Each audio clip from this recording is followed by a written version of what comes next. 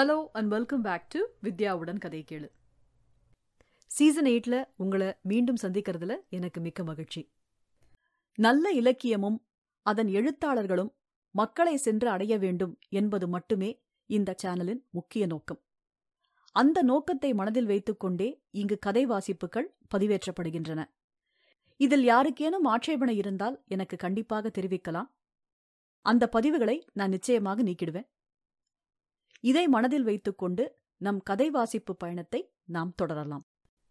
வித்யாவுடன் கதை கேளு சேனல்ல மானுட தரிசனம் அப்படிங்கிற தலைப்புல இதுவரைக்கும் நான் வாசிச்ச கதைகள்ல என்னை பாதித்த அதி அற்புதமான கதை மாந்தர்கள் அவர்களின் மூலம் எனக்கு கிடைத்த விஸ்வரூப மானுட தரிசனங்களை உங்களுடன் பகிர்ந்து கொள்ள ஆசைப்படுகிறேன். இன்னைக்கு அடுத்ததா நாம வாசிக்க போற கதை அநாகத நாதம்.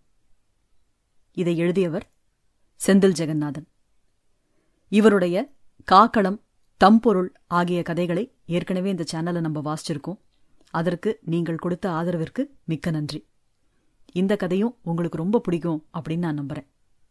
அநாகதநாதம் சிறுகதையை பற்றி எழுத்தாளர் பாவணன் அவர்கள் கூறுகையில், முயன்று பிறகு கைவிட்டு அவமானப்பட்டு ஒதுங்கி வந்து ஆனாலும் மனத்தளவில் ஒதுங்கி வர முடியாமல் தவித்து முற்றிலும் கைவிட்ட நிலையில் விலகிவிடலாம் என்று முடிவெடுக்கும் கணத்தில் தெய்வம் இறங்கி வந்து அருகில் நிற்பது போல கலை வசப்படும் கணம் ஒரு தெய்வ தரிசனத்துக்கு நிகரானது.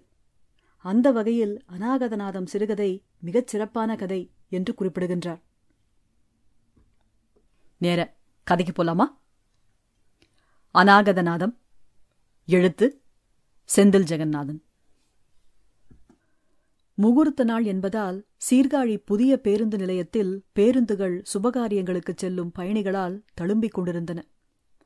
நிலையத்தில் இருக்கும் வேப்பமரத்தடியில் இளம் பெண்ணுறுத்தி தன் எதிரில் நின்றிருந்த மனிதரிடம் கரங்களை அசைத்து ஏதோ சொல்லிக் கொண்டிருந்தாள். அணைசி இல்லாத நாதஸ்வரம் போல நீண்டிருந்த ஜடை அவளின் ஒவ்வொரு அசைவுக்கும் துள்ளிக் கொண்டிருந்தது. அதை வேடிக்கை பார்த்து கொண்டிருந்த சாமிநாதனின் கவனத்தை கலைப்பது போல அந்த ஆரன் சத்தம் கேட்டு முகத்தை திருப்பினான். சிதம்பரத்திலிருந்து கும்பகோணம் செல்லும் பேருந்து மிகுந்த வேகத்துடன் நிலையத்திற்குள் நுழைந்தது. கூட்டம் அதிகமாக இருந்ததால் சில நொடிகள் கூட நிலையத்தில் நிற்காது என்பதை புரிந்து கொண்டு பேருந்தை நோக்கி விரைந்தான். படிக்கட்டுகளில் வேட்டிகளும் பேண்டுகளும் ஏறும் வழியை மறித்துக் கொண்டிருந்தன. சாமிநாதன் புலிப்பாய்ச்சலாக ஓடி வந்து ஏறிக்கொண்டான். அவன் அப்படி ஓடி வந்து தொற்றியதும் அதை பக்க கண்ணாடி வழியே பார்த்த ஓட்டுநர், யோ, ஏன் வண்டியில வந்து ஓடணும்னு வேண்டுதலா உனக்கு என்று கத்தினான். சாமிநாதனுக்கு அது காதில் விழவில்லை. ஆனால் அதை கேட்டவர்கள் எல்லோருமே சாமிநாதனை ஒரு கணம் கேலி கலந்த பார்வையுடன் பார்த்தனர். பேருந்து நகரத் தொடங்கியதும் கூட்டத்தின் வியர்வையும் புழுதியும் கலந்து வெக்கை மனம் நாசியை நெளியச் செய்தது. ஒருவர் காலில் படாமல் இன்னொருவர் கால் வைத்தாக வேண்டிய நெரிசலில் நாதஸ்வர உரையோடு நிற்க முடியாமல் தடுமாறி நின்று கொண்டிருந்தான் சாமிநாதன். மேலே இருந்த கம்பியை இறுக்கமாக பிடித்துக் கொண்டான். கம்பியில் துளையிருப்பதாக கற்பனை செய்து சரிகம பதனிச என விரல்களால் நாதஸ்வரத்தை பிடிப்பதைப் போல பாவித்து மனதுக்குள் ஒரு ராகத்தை ஆலாபனை செய்யத் தொடங்கியவன் மின்சாரத்தில் கைப்பட்டதைப் போல வெடுக்கென இழுத்துக்கொண்டான். பின்னால் நின்றிருந்த பெரியவர் அவன் தோளில் மாட்டியிருந்த நாதஸ்வர உரையை ஏற்கனவே பழகிய உரிமையோடு வாங்கி லக்கேஜ் வைக்கும் இடத்தில் தூக்கி வைத்தார். இறங்கும்போது எடுத்துக்கலாம், சிரமப்படாதீங்க என்றார். எனது குடும்பத்தின் அத்தனை வளமைக்கும் பெருமைக்கும் காரணமாக இருந்த நாதஸ்வரம் தன்னை விட்டு நிரந்தரமாக பிரியப் போவதை இப்போது ஒரு சிறிய பிரிவின் மூலம் முத்திகை பார்க்கிறேன். இந்த பரம்பரையில் நாதஸ்வரத்தை விற்ற ஒரே ஆள் நான்தான் என்ற அவப்பெயர் வருங்காலத்தில் கிடைக்கக்கூடும். ஆனால் அவப்பெயரை விடவும் பைத்தியமாகி சாகாமல் இருப்பது முக்கியம் என்று நினைத்து கொண்டான். நடத்துனர் டிக்கெட் கொடுத்துவிட்டு கடந்தார். 2 நிறுத்தங்களுக்கு பிறகு முன்னே இருந்த சீட்டிலிருந்து ஒரு குடும்பம் இறங்கியதும் அவனுக்கு உட்கார இடம் கிடைத்தது. மேலே வைக்கப்பட்டிருந்த நாதஸ்வர உரையை பார்க்கும் பொழுது இழுத்து போர்த்தி கொண்டு தூங்குவது மாதிரி நடிக்கும் குழந்தையைப் போலிருந்தது. புன்னகை செய்து கொண்டான். விடுமுறைக்கு வந்த குழந்தை விழித்துக் கொண்டிருக்கும் போது ஊருக்கு போக மறுக்கும் என்பதால் உறங்கும்போது அழைத்து செல்லப்படுகிறது என்ற ஒரு எண்ணமும் வந்து அவனை துணுக்குறச் செய்தது. நாதஸ்வர உரையை உடனே எடுக்க முடியாது போலிருந்தது. 2 நிறுத்தங்கள் கடந்த பிறகு எடுத்து மடியில் வைத்துக் கொள்ள வேண்டும் என்று நினைத்தான். அருகில் இருந்தவர் 3/4 பங்கு இருக்கையில் நிரம்பியிருந்தார். சாமிநாதன் ஜன்னலை உடைத்துக்கொண்டு வெளியே விழுந்து விடுவது போல நெளிந்தவன் எதிர் சீட்டு கம்பியை பிடித்துக் கொண்டான். நின்று கொண்டிருக்கும் போது இருந்ததை விட உட்கார்ந்த போது மேலும் 2 மடங்கு கூட்டம் அதிகமாய் தெரிந்தது. ஜன்னல் வழியே வெளியே பார்த்தான். குளிர்ந்த காற்று தலையை தடவிவிட்டது. முடிகள் நிமிர்ந்து காற்றுக்கு சலாம் வைப்பதைப் போல பறந்தன. களைப்பில் அப்படியே உறங்கிப் போனான். அவனது அப்பாவும் தாத்தாவும் புகழ்பெற்ற நாதஸ்வர கலைஞர்கள். சாமிநாதனுக்கு முன்பு 6 குழந்தைகள் வெவ்வேறு காலகட்டத்தில் பிறந்து இறந்து போயின. 7ஆவதாக சாமிநாதன் பிறந்தபோது அவனது தந்தையாருக்கு 55 வயது ஆகியிருந்தது. கண்ணில் எழுத்து மறைவதற்குள் தான் கற்றறிந்த கலையை புதல்வனுக்கு கற்பிக்க நினைத்தவர் முதலில் அவனுக்கு வாய்ப்பாட்டு சொல்லிக் கொடுக்க ஆரம்பித்தார். சரளி வரிசையை அவர் கற்றுக் கொடுத்துக் கொண்டிருந்த ஒரு அதிகாலையில் இடது மார்பை பிடித்துக்கொண்டு தரையில் சாய்ந்தவர் பின் எழவில்லை. தந்தையின் மரணத்திற்கு பிறகு சாமிநாதன் நாதஸ்வரம் பயில்வதற்காக தலச்சங்காட்டில் இருந்த வித்வான் ஒருவரிடம் அனுப்பி வைக்கப்பட்டான். அவர் ஒரு வகையில் சாமிநாதனின் அப்பா வழி சொந்தம் என்பதால் சாமிநாதனுக்கு தனி கவனம் கொடுத்து கற்றுக் கொடுக்க நினைத்தார். ஆனால் சாமிநாதனுக்கோ கற்றுக்கொள்வது மொழி தெரியாத ஊரில் வழி தேடுவதைப் போல இருந்தது. தலச்சங்காட்டார் நாதஸ்வரம் பயிற்றுவிப்பதில் நிபுணராக இருந்தார். அவரது மாணவர்கள் உலகம் முழுவதிலும் விரவியிருந்தனர். அவரிடம் இருந்தாலே பிள்ளைகள் மேதைகளாகி விடுவர். அத்தனை கைராசிக்காரர் என்ற பெயரும் அவருக்கு இருந்தது. தலச்சங்காட்டார் சரளியே 1000கணக்கில் உண்டு பண்ணி வைத்திருந்தார். கற்றுக்கொள்ளும் மாணவர்களின் கைப்பக்குவத்திற்கு ஏற்றவாறு சொல்லிக் கொடுப்பார்.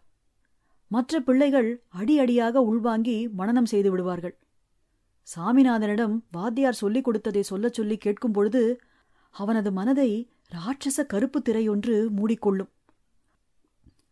அந்த சமயங்களில் அவனது வியர்த்த உள்ளங்கையில் சிவப்பு கோடாக பழுக்கும் அளவிற்கு வாத்தியாரின் பிரம்பு தினமும் மடேர் மடேர் என்று விழுந்து கொண்டே இருந்தது.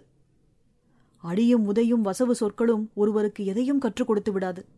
மாறாக ஆர்வமும் உள்ளுணர்வுமே எதையும் வளர்த்தெடுக்கும் என்பதை நன்கு உணர்ந்த தலச்சங்காட்டார் அவனது அம்மாவை வரவழைத்து, இந்த பையனுக்கு இசை வராது, இவனுக்கு நாதஸ்வரம் கத்துக் கொடுத்தா நான் ஆஸ்பத்திரிக்கு போக வேண்டியதுதான், வேற வேலைக்கு சேர்த்து விடுங்க என்று சொன்னார். தாயாருக்கு அது தாங்க முடியாத துக்கமாக இருந்தது. கணித பாடத்தை புரிந்து கொள்ள முடிந்தால், ஆங்கில வார்த்தைகளை உள்வாங்க முடிந்தால் பள்ளிக்கூடத்துக்கு திரும்பவும் போகிறேன் என்று சொல்லலாம். ஆனால் பள்ளிக்கூடத்தை நினைத்தாலே அவனது உடல் விதிர்த்து விடுகிறது. இந்த நிலையில் ஊருக்கு வந்ததும் அம்மாவிடம் எனக்கு இது வேண்டாம் வேண்டும் என தீர்மானமாக எதையுமே சொல்ல இயலாமல் அம்மாவே ஒரு முடிவுக்கு வரட்டும் என காத்திருந்தான்.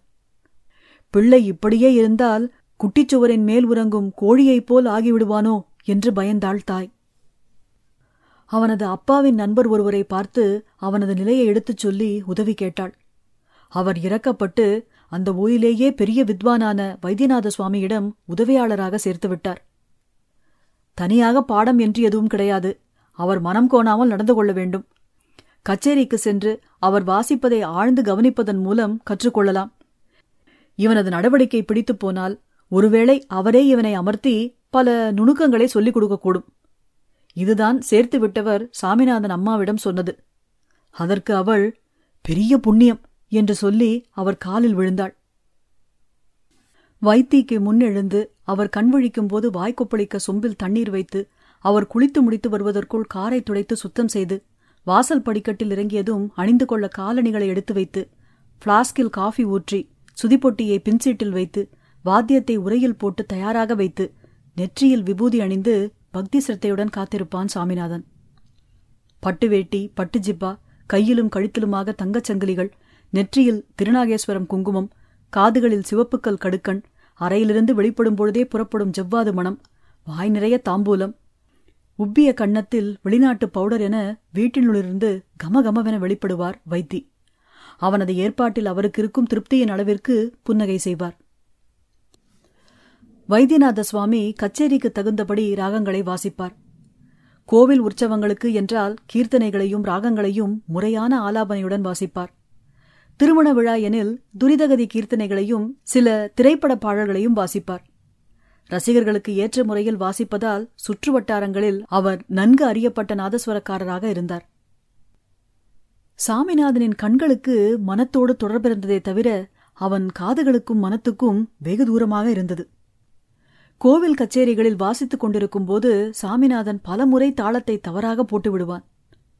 ஒருமுறை தேவகாந்தாரி ராகத்தில் வைத்தியின் நாதஸ்வரம் கருப்பு மெழுகுவத்தியாய் உருகிக் கொண்டிருந்தது. எதிரில் அமர்ந்திருந்த எல்லோரும் அதில் திளைத்துக் கொண்டிருந்தார்கள். தவில்காரர் கூட பேருக்கு தட்டி கொண்டிருந்தாரே தவிர நாதஸ்வரத்துக்கு மேலே அவர் ஒலி எழுப்பவில்லை. ஆலாபனையை முடித்துவிட்டு பல்லவிக்கு வரும்போது மொத்த கூட்டமும் நிமிர்ந்து அமர்ந்தது. அப்போது கண்டகதி திரிபுட தாளத்தில் அவர் வாசித்துக் கொண்டிருக்க இவனது கைகளோ ஆதி தாளத்திலேயே தட்டி கொண்டிருந்தன. முன்வரிசையிலிருந்த சங்கீத நுட்பங்களை தெளிவுற அறிந்தவரான விழா கமிட்டி தலைவரின் முகம் கோணியது. அதை வைத்தியும் பார்த்துவிட்டார். சீவாளி மாற்றிவிட்டு துண்டால் முகத்தை துடைத்துக் கொண்டே யாரும் அறியாமல் தவில்காரரின் குச்சியை எடுத்து சாமிநாதனை ஓங்கி இடித்தார். விழாவை பிடித்துக் கொண்டு உட்கார்ந்து விட்டான். இது எல்லாமே மின்னல் வேகத்தில் கச்சேரிக்கு இடையே நடந்தது. இன்னொரு சந்தர்ப்பத்தில் தவிலுக்கு தனியாவர்த்தன நேரம் கொடுத்துவிட்டு பின்னே சாமிநாதனிடம் கையை நீட்டினார் வைத்தி. சாமிநாதன் பயபக்தியுடன் வெற்றிலை செல்லத்தை பிரித்துக் கொடுத்தான். வெற்றிலை காம்பை நீக்கிவிட்டு சுண்ணாம்பை தடவியவருக்கு விரல்களில் சுண்ணாம்பு வித்தியாசமாக பொறுபொறுப்பாக இருக்க சாமிநாதனை முறைத்து பார்த்து, வாசன சுண்ணாம்பு எங்கடா தண்ட தீவட்டி என்று உள்ளே கடுமையும் வெளியே புன்னகையுமாக தொண்டைக்குள்ளிருந்து மெதுவாக கேட்டார். சாமிநாதனுக்கு சிறுநீர் பிரிந்து விடுவதைப் போல பயம் வந்துவிட்டது.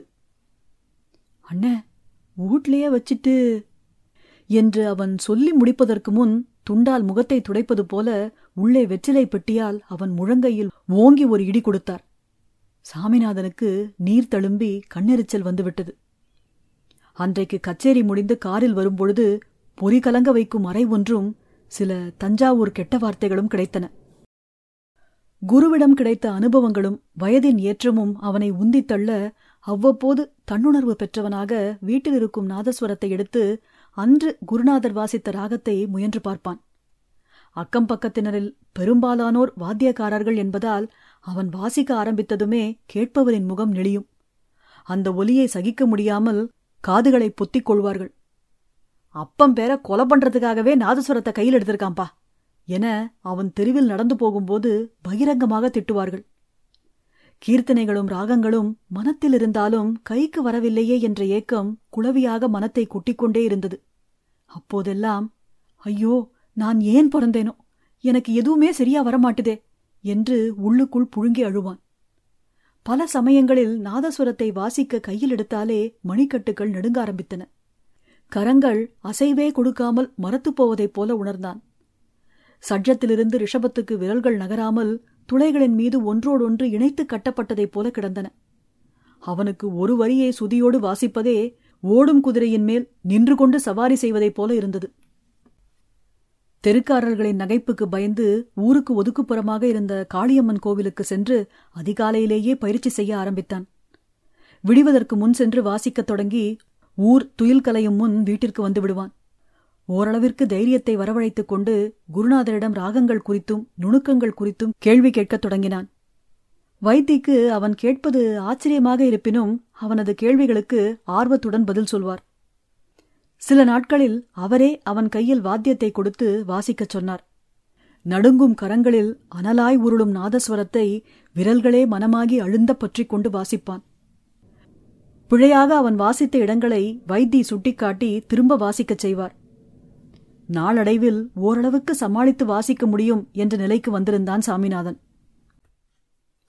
ஐப்பசி மாத உற்சவத்தில் சுவாமி ஊர்வலம் நடந்து கொண்டிருந்தது. இரண்டாவது நாதஸ்வரமாக சாமிநாதனையே வாசிக்கச் சொல்லியிருந்தார் வைத்தி. அன்றைக்கு அச்சமும் ஆனந்தமும் சாமிநாதனை ஒருங்கே அணைத்துக் கொண்டிருந்தன. தெற்கு வீதியில் ஊர்வலம் நுழைந்தது. முன்னாள் கலெக்டரும் இந்நாள் கோவில் காரியதரிசியுமான முக்கியஸ்தரின் வீட்டின் முன் தீபாராதனைக்காக சுவாமி வாகனம் நின்றது. தவில்காரர் கோர்வையை வாசித்துக் கொண்டிருந்தார். ஆபேரி ராகத்தில் நகுமோமு வாசிக்கலாம் என சாமிநாதனிடம் சொல்லி வைத்திருந்தார் வைத்தி. தவில்காரர் நடை வாசித்து நாதஸ்வரத்திற்கு எடுத்துக் கொடுக்கும் இடத்தில் வைத்தி நாதஸ்வரத்தை வாயில் வைத்து வாசிக்க எத்தனிக்கும் போதே சாமி அவரை முந்திக் கொண்டு வாசிக்கத் தொடங்கினான். வைத்தி தன்னை கட்டுப்படுத்திக் கொண்டு உடன் வாசித்தார். ஒற்றையடி பாதையில் ஓட்டத் தெரியாதவன் அருகில் சைக்கிள் ஓட்டுவதைப் போல மிக கவனமாக சரி செய்து வாசித்துக் கொண்டிருந்தார். திடீரென சாமியின் நாதஸ்வர சுதி தாறுமாறாக விலகி ஓடி அடிப்பட்ட வலி தாங்க முடியாத மயிலின் அகவலாக அபசுரமாக கேட்கத் தொடங்கியது. காரியதரிசி தன்னை மீறி சிரிக்க, ஒற்றை வெடியின் தீப்பொறி சரவடியை பற்ற வைத்ததைப் போல சுற்றியிருந்த கூட்டமும் அதிரச் சிரித்தது. சாமிநாதன் மேலும் கைகள் நடுங்கி பூனை அழுவதைப் போல விட்டு விட்டு வாசித்துக் கொண்டிருந்தான்.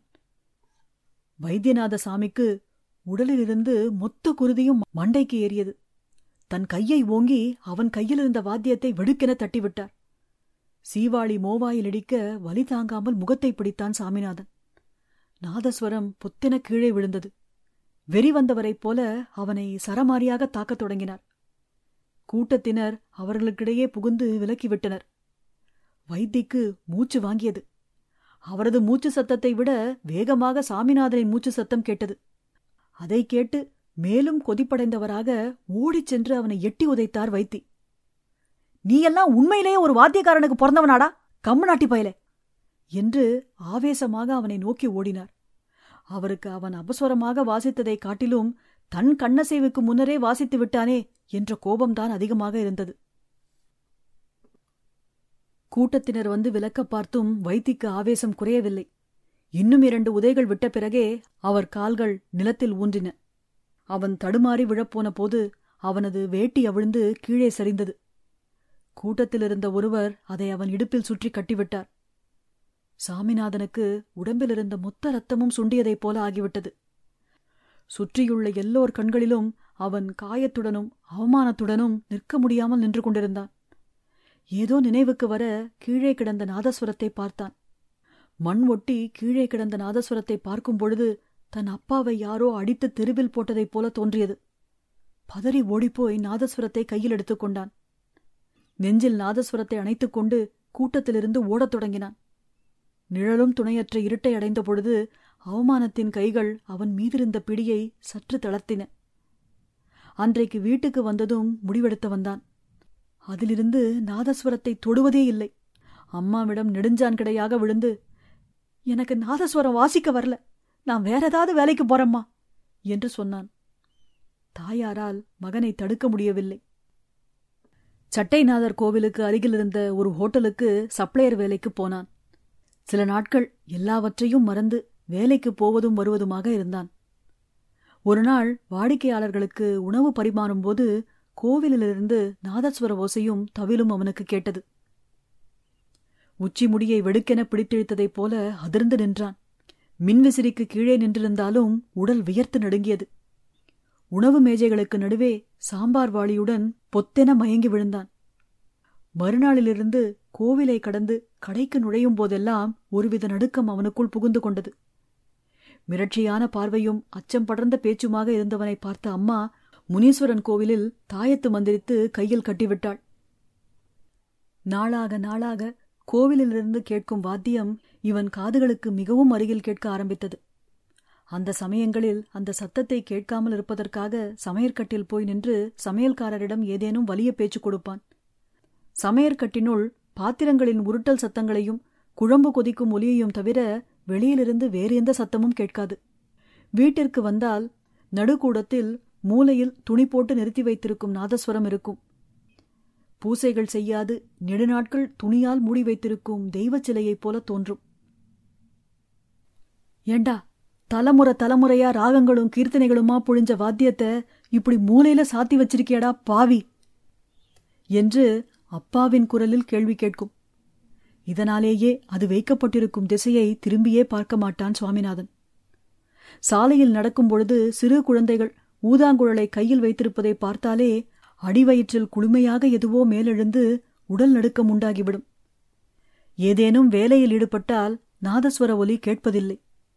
லேசான ஓய்வில் உடம்பு இருந்தால் மனசில் நாதஸ்வர ஒலி விஸ்வரூபம் எடுக்கத் தொடங்கும். ஒரு கட்டத்தில் ஓங்கி வளர்ந்து வளர்ந்து தானே நாதஸ்வரமாக மாறிவிட்டதாய் தோன்றும். அவன் பிறந்தபோது அந்த சந்தோஷத்தை கொண்டாட அவனது அப்பா தோடி ராகம் வாசித்ததாக அம்மா சொல்வாள். இப்போதெல்லாம் அவன் தூங்கும்போது தோடி ராகத்தில் நாதஸ்வரம் அழுகை சத்தம் போல கேட்க ஆரம்பித்திருந்தது. திடீரென தூக்கம் கலைந்து எழுந்து பார்க்கும் பொழுது நாதஸ்வரம் மூலையில் இருந்தது. சட்டென்று அதை பழைய சாமான்கள் வைக்கும் அறைக்குள் மாற்றி வைத்தான். மறுநாளும் அந்த அறைக்குள்ளிலிருந்து சத்தம் வர தூக்கமில்லாமல் வெறிக்க வெறிக்க அமர்ந்திருந்தான். காதுகளில் பஞ்சை வைத்துக்கொண்டு தூங்கினாலும் நாதஸ்வர ஒலி கேட்டபடியேதான் இருந்தது. காதுகளை அடைத்துக் கொண்டால் மனத்தில் கேட்பதையெல்லாம் தடுக்க முடியுமா என்ற வார்த்தைகள் திரும்ப திரும்ப அவனுக்குள் தோன்றிக் கொண்டே இருந்தன. ஓசை உள்ளிருந்து கேட்டுக்கொண்டிருக்க வெளியில் காணும் எல்லாவற்றிலிருந்தும் அவன் விலகி ஓடிக்கொண்டிருந்தான்.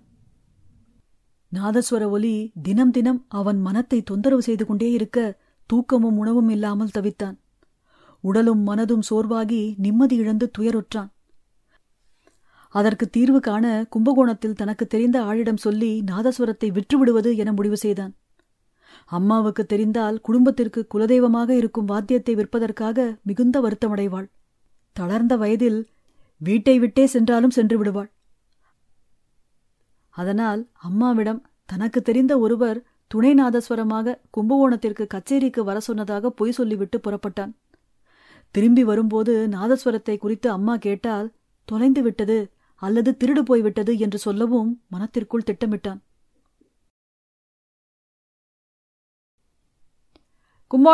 கும்போணம்லாம் இறங்கு! பெரிய பாத்திரத்துக்குள்ளிருந்து யாரோ பேசுவது போல் இருந்தது. கண்ணை கசக்கினான். பக்கத்தில் இருந்தவர் இவனை இடித்தபடியே இறங்கினார். ஜன்னல் வழியே பார்க்கும்போது எல்லோரும் இறங்கிக் கொண்டிருந்தார்கள்.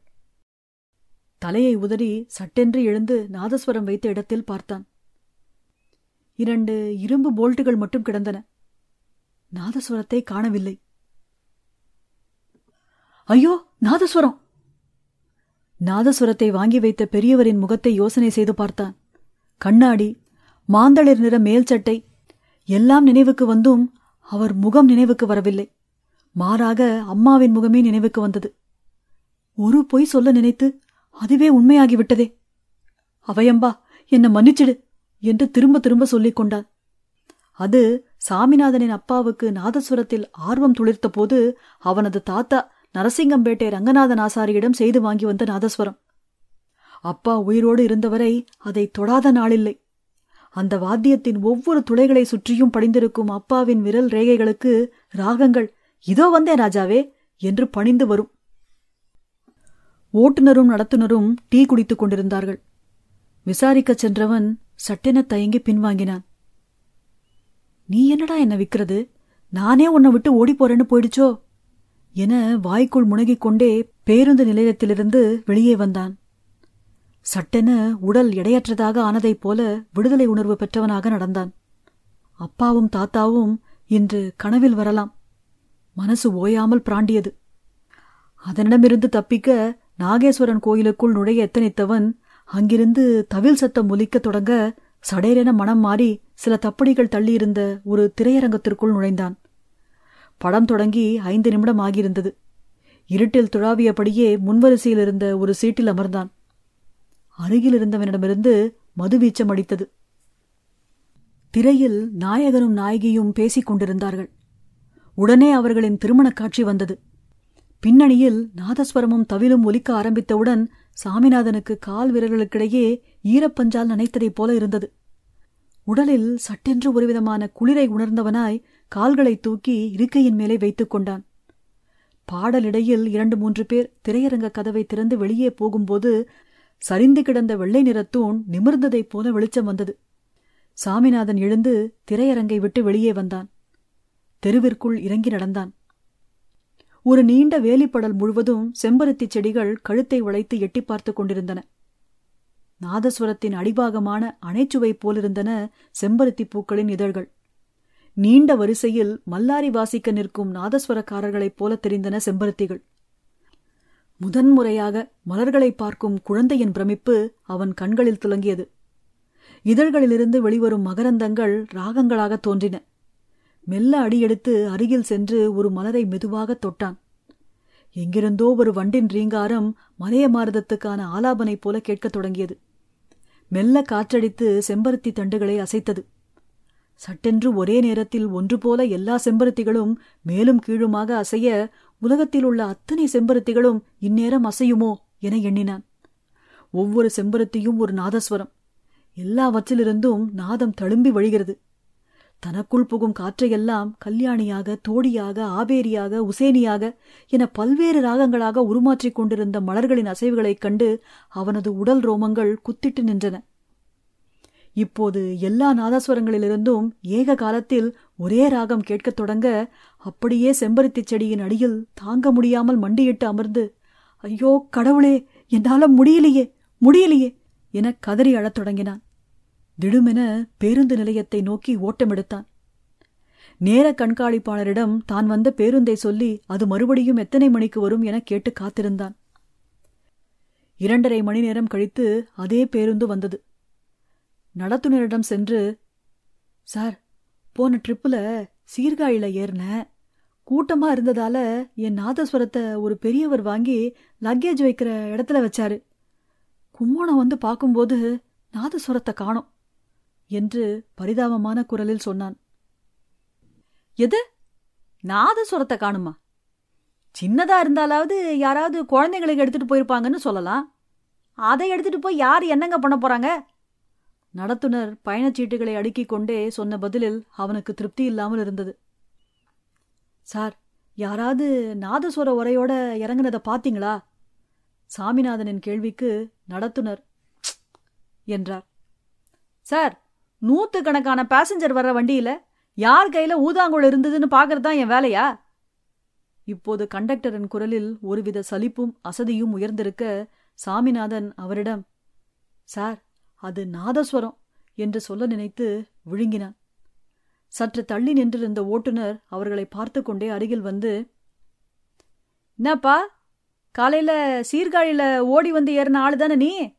என்ன விஷயம் என்று கேட்க, சாமிநாதன் குரலை ஆசுவாசப்படுத்தி கொண்டு, அண்ணே, என் நாதஸ்வரத்தை பஸ்லயே வச்சிட்டண்ணே. கும்மாணத்துக்கு வந்து பார்த்தா காணுங்கண்ணே. இந்த முறை சாமிநாதனுக்கு குரல் உடைந்து விட்டது. இல்லையே, நீங்க வெறுங்கையோட தானே ஓடி வந்து ஏறினீங்க? ஓட்டுநர் உறுதியான தொனியில் சொன்னார். சாமிநாதனுக்கு நெஞ்சில் அறைந்ததைப் போல் இருந்தது.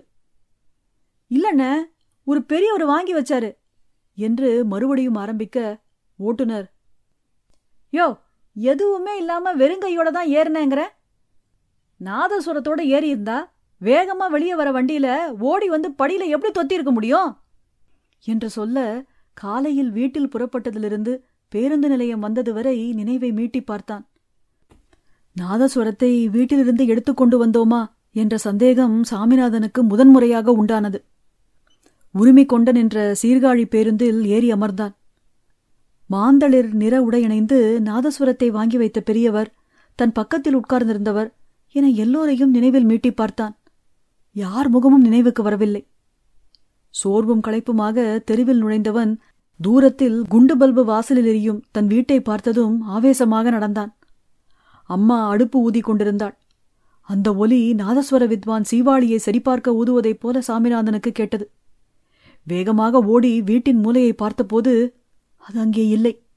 சாமிநாதனுக்கு தலையை சுற்றியது. பேருந்தின் ஆரன் சத்தம் மண்டைக்குள் மாறி மாறி கேட்க, தலையைச் சுற்றி சுவரோடு சரிந்து உட்கார்ந்தவனுக்கு உள்ளறையிலிருந்த சாமி படத்தின் முன்பு நாதஸ்வரத்தை அம்மா சாற்றி வைத்திருப்பது தெரிந்தது. ஏம்பா, எங்க போன? இன்னைக்கு வேலைக்கு போகலையா என்றபடி அவன் கையில் தண்ணீர் சொம்பை கொடுத்தாள் அம்மா. அம்மா, நான் நாதஸ்வரம் என்று அவன் திணறி சொல்லத் தொடங்கும் முன்பே, நீ ராத்திரியில பயந்த குணம் கொண்ட மாரி வெறுங்கையாலேயே நாதஸ்வரம் ஊதுற, அப்புறம் ஓன்னு அழுவுற, அதனாலதான் என்னமோ ஏதோ மகமாயின்னு சாமி இடத்துல கொண்டு போய் வச்சிட்டேன்பா என்றாள். சாமிநாதன் முகத்தில் இரத்த ஓட்டம் இல்லாததைப் போல உறைந்து நின்றான். தம்பி, நான் மனசுல பட்டதை சொல்லட்டுமா? உனக்கும் நாயனத்துக்கும் விதிக்கல போல இருக்குப்பா. பேசாம யார்கிட்டயாவது கொண்டு போய் கொடுத்துருப்பா. அம்மா அப்படி சொன்னதும் சாமிநாதனுக்கு பொங்கிக் கொண்டு வந்தது. விழியோரங்கள் ஈரமாயின. நாதஸ்வரத்திலேயே அவனது பார்வை நிலை குத்தி இருந்தது. சாமி அறையை நோக்கிச் சென்றான். தாத்தா அப்பா படத்திற்கு முன்னிருந்த நாதஸ்வரத்தை எடுத்தான். அப்போதுதான் பிறந்த குழந்தையை தூக்கும் தகப்பனைப் போல நாதஸ்வரத்தை ஏந்தி மார்போடு அணைத்துக் கொண்டான். சீவாளியை எச்சில் படுத்தி உயிரூட்டிய பின் கண்ணை மூடி அடிவயிற்றிலிருந்து காற்றெடுத்து ஊதத் தொடங்கினான். அவனது கழுத்து நீண்டு கன்னங்கள் காற்று புகுந்த பலூனைப் போல உப்பின. ஆபேரி ராகத்தில் ஆலாபனை புதுவெள்ளமாய் பாயத் தொடங்கியது. துடுக்கான சிட்டுக்குருவிகளென அவனது விரல்கள் துளைகளின் மேலே அசைந்து கொண்டிருந்தன. ஒரு நடுக்கமோ தயக்கமோ இன்றி இம்மியும் விலகாத சுதியுடன் சரளமாக பொழிந்தது நாதம். தூரத்தில் இருப்பவர்களை கை நீட்டி அழைப்பதைப் போல பரந்த வெளியில் இருக்கும் மொத்த கீதத்தையும் வீட்டிற்குள் வரவேற்றுக் கொண்டிருந்தது அவனது நாதஸ்வரம். அடர்ந்த வனத்தில் ஓசை எழுப்பி ஓடிக்கொண்டிருக்கும் ஆறு ஆங்காங்கே எதிர்படும் பாறைகளில் பட்டு சிலிர்த்து கொள்வதைப் போல சங்கதிகள் தெரித்து விழுந்தன. அடுப்பில் கிடந்ததை அப்படியே போட்டுவிட்டு ஓடி வந்தார் தாயார். அதிர்ச்சியோடு நின்றாள். தான் பிரசவ நாளன்று அடைந்த மகிழ்ச்சியை திரும்ப ஒருமுறை மீட்டுத் தந்த மகனை பெருமையுடன் பார்த்து கொண்டிருந்தாள். நகுமோமு என்று சாமிநாதன் ஆரம்பிக்க வீட்டு வாசலில் கூட்டம் கூடிவிட்டது. சட்டென அந்த வீடு முழுவதும் நட்சத்திரங்கள் இறைந்து கிடப்பதைப் போல நாதம் வீட்டை நிறைத்தது. வளையாத பெரும் நாகத்திலிருந்து வளைந்த நெளிநெளியான குட்டி நாகங்கள் வெளியே வருவதைப் போல சங்கதிகள் வந்து விழுந்தன. வீட்டிற்குள் வந்த திருவாசிகள் எல்லாரும் தெய்வ சந்நிதியில் நிற்பதைப் போல பரவசத்தோடு நின்றிருந்தார்கள். குழந்தைகள் சாமிநாதனை பார்த்து கைதட்டி கொண்டே இருந்தார்கள். மழைக்காலங்களில் ஈரமண்ணோடு அழிந்து கிடக்கும் பன்னீர் பூக்களின் சுகந்தம் காற்றில் பரவியது. முன்னறிமுகம் இல்லாமல் மழைக்கு ஒதுங்கி நிற்பவர்களுக்குள் இனம் புரியாமல் உண்டாகும் சிநேக உணர்வு அக்கணம் அங்கிருந்த எல்லோர் முகத்திலும் துலக்கமாக தெரிந்தது. யாருக்கும் தெரியாமல் படரும் கொடி போல வாத்தியத்திலிருந்து வந்த நாதம் அங்கு நின்றிருந்த ஒவ்வொருவரையும் கட்டி போட்டது. ஜெகமேலே பரமாத்ம எவரிதோ முரளிடுது என்ற வரியை சாமிநாதன் நெஞ்சுருக வாசிக்கும் போது அவனது கண்களில் அனிச்சையாக கண்ணீர் கொட்டத் தொடங்கி மார்பில் இறங்கியது.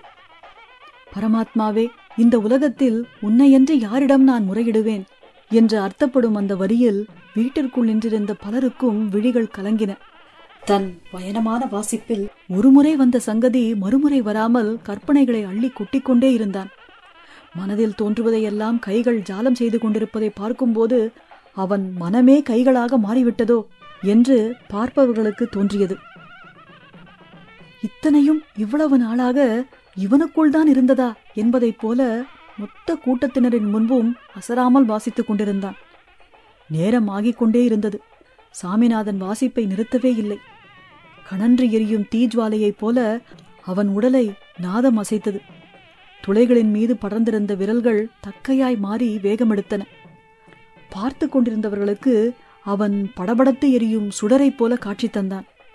அவனது உடம்பிலிருந்து வியர்வை அருவி போல வழிந்தது. அவன் அம்மா ஒரு துண்டை வைத்து உடல் முழுக்க துடைத்துக் கொண்டே இருந்தாள்.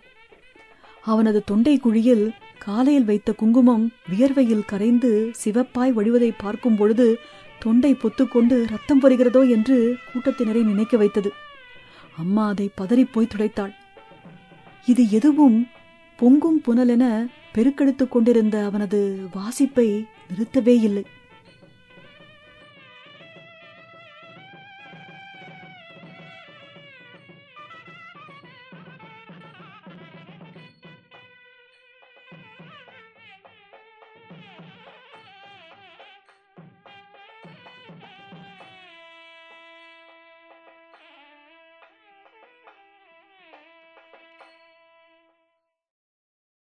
அநாகத நாதம் முற்றும்.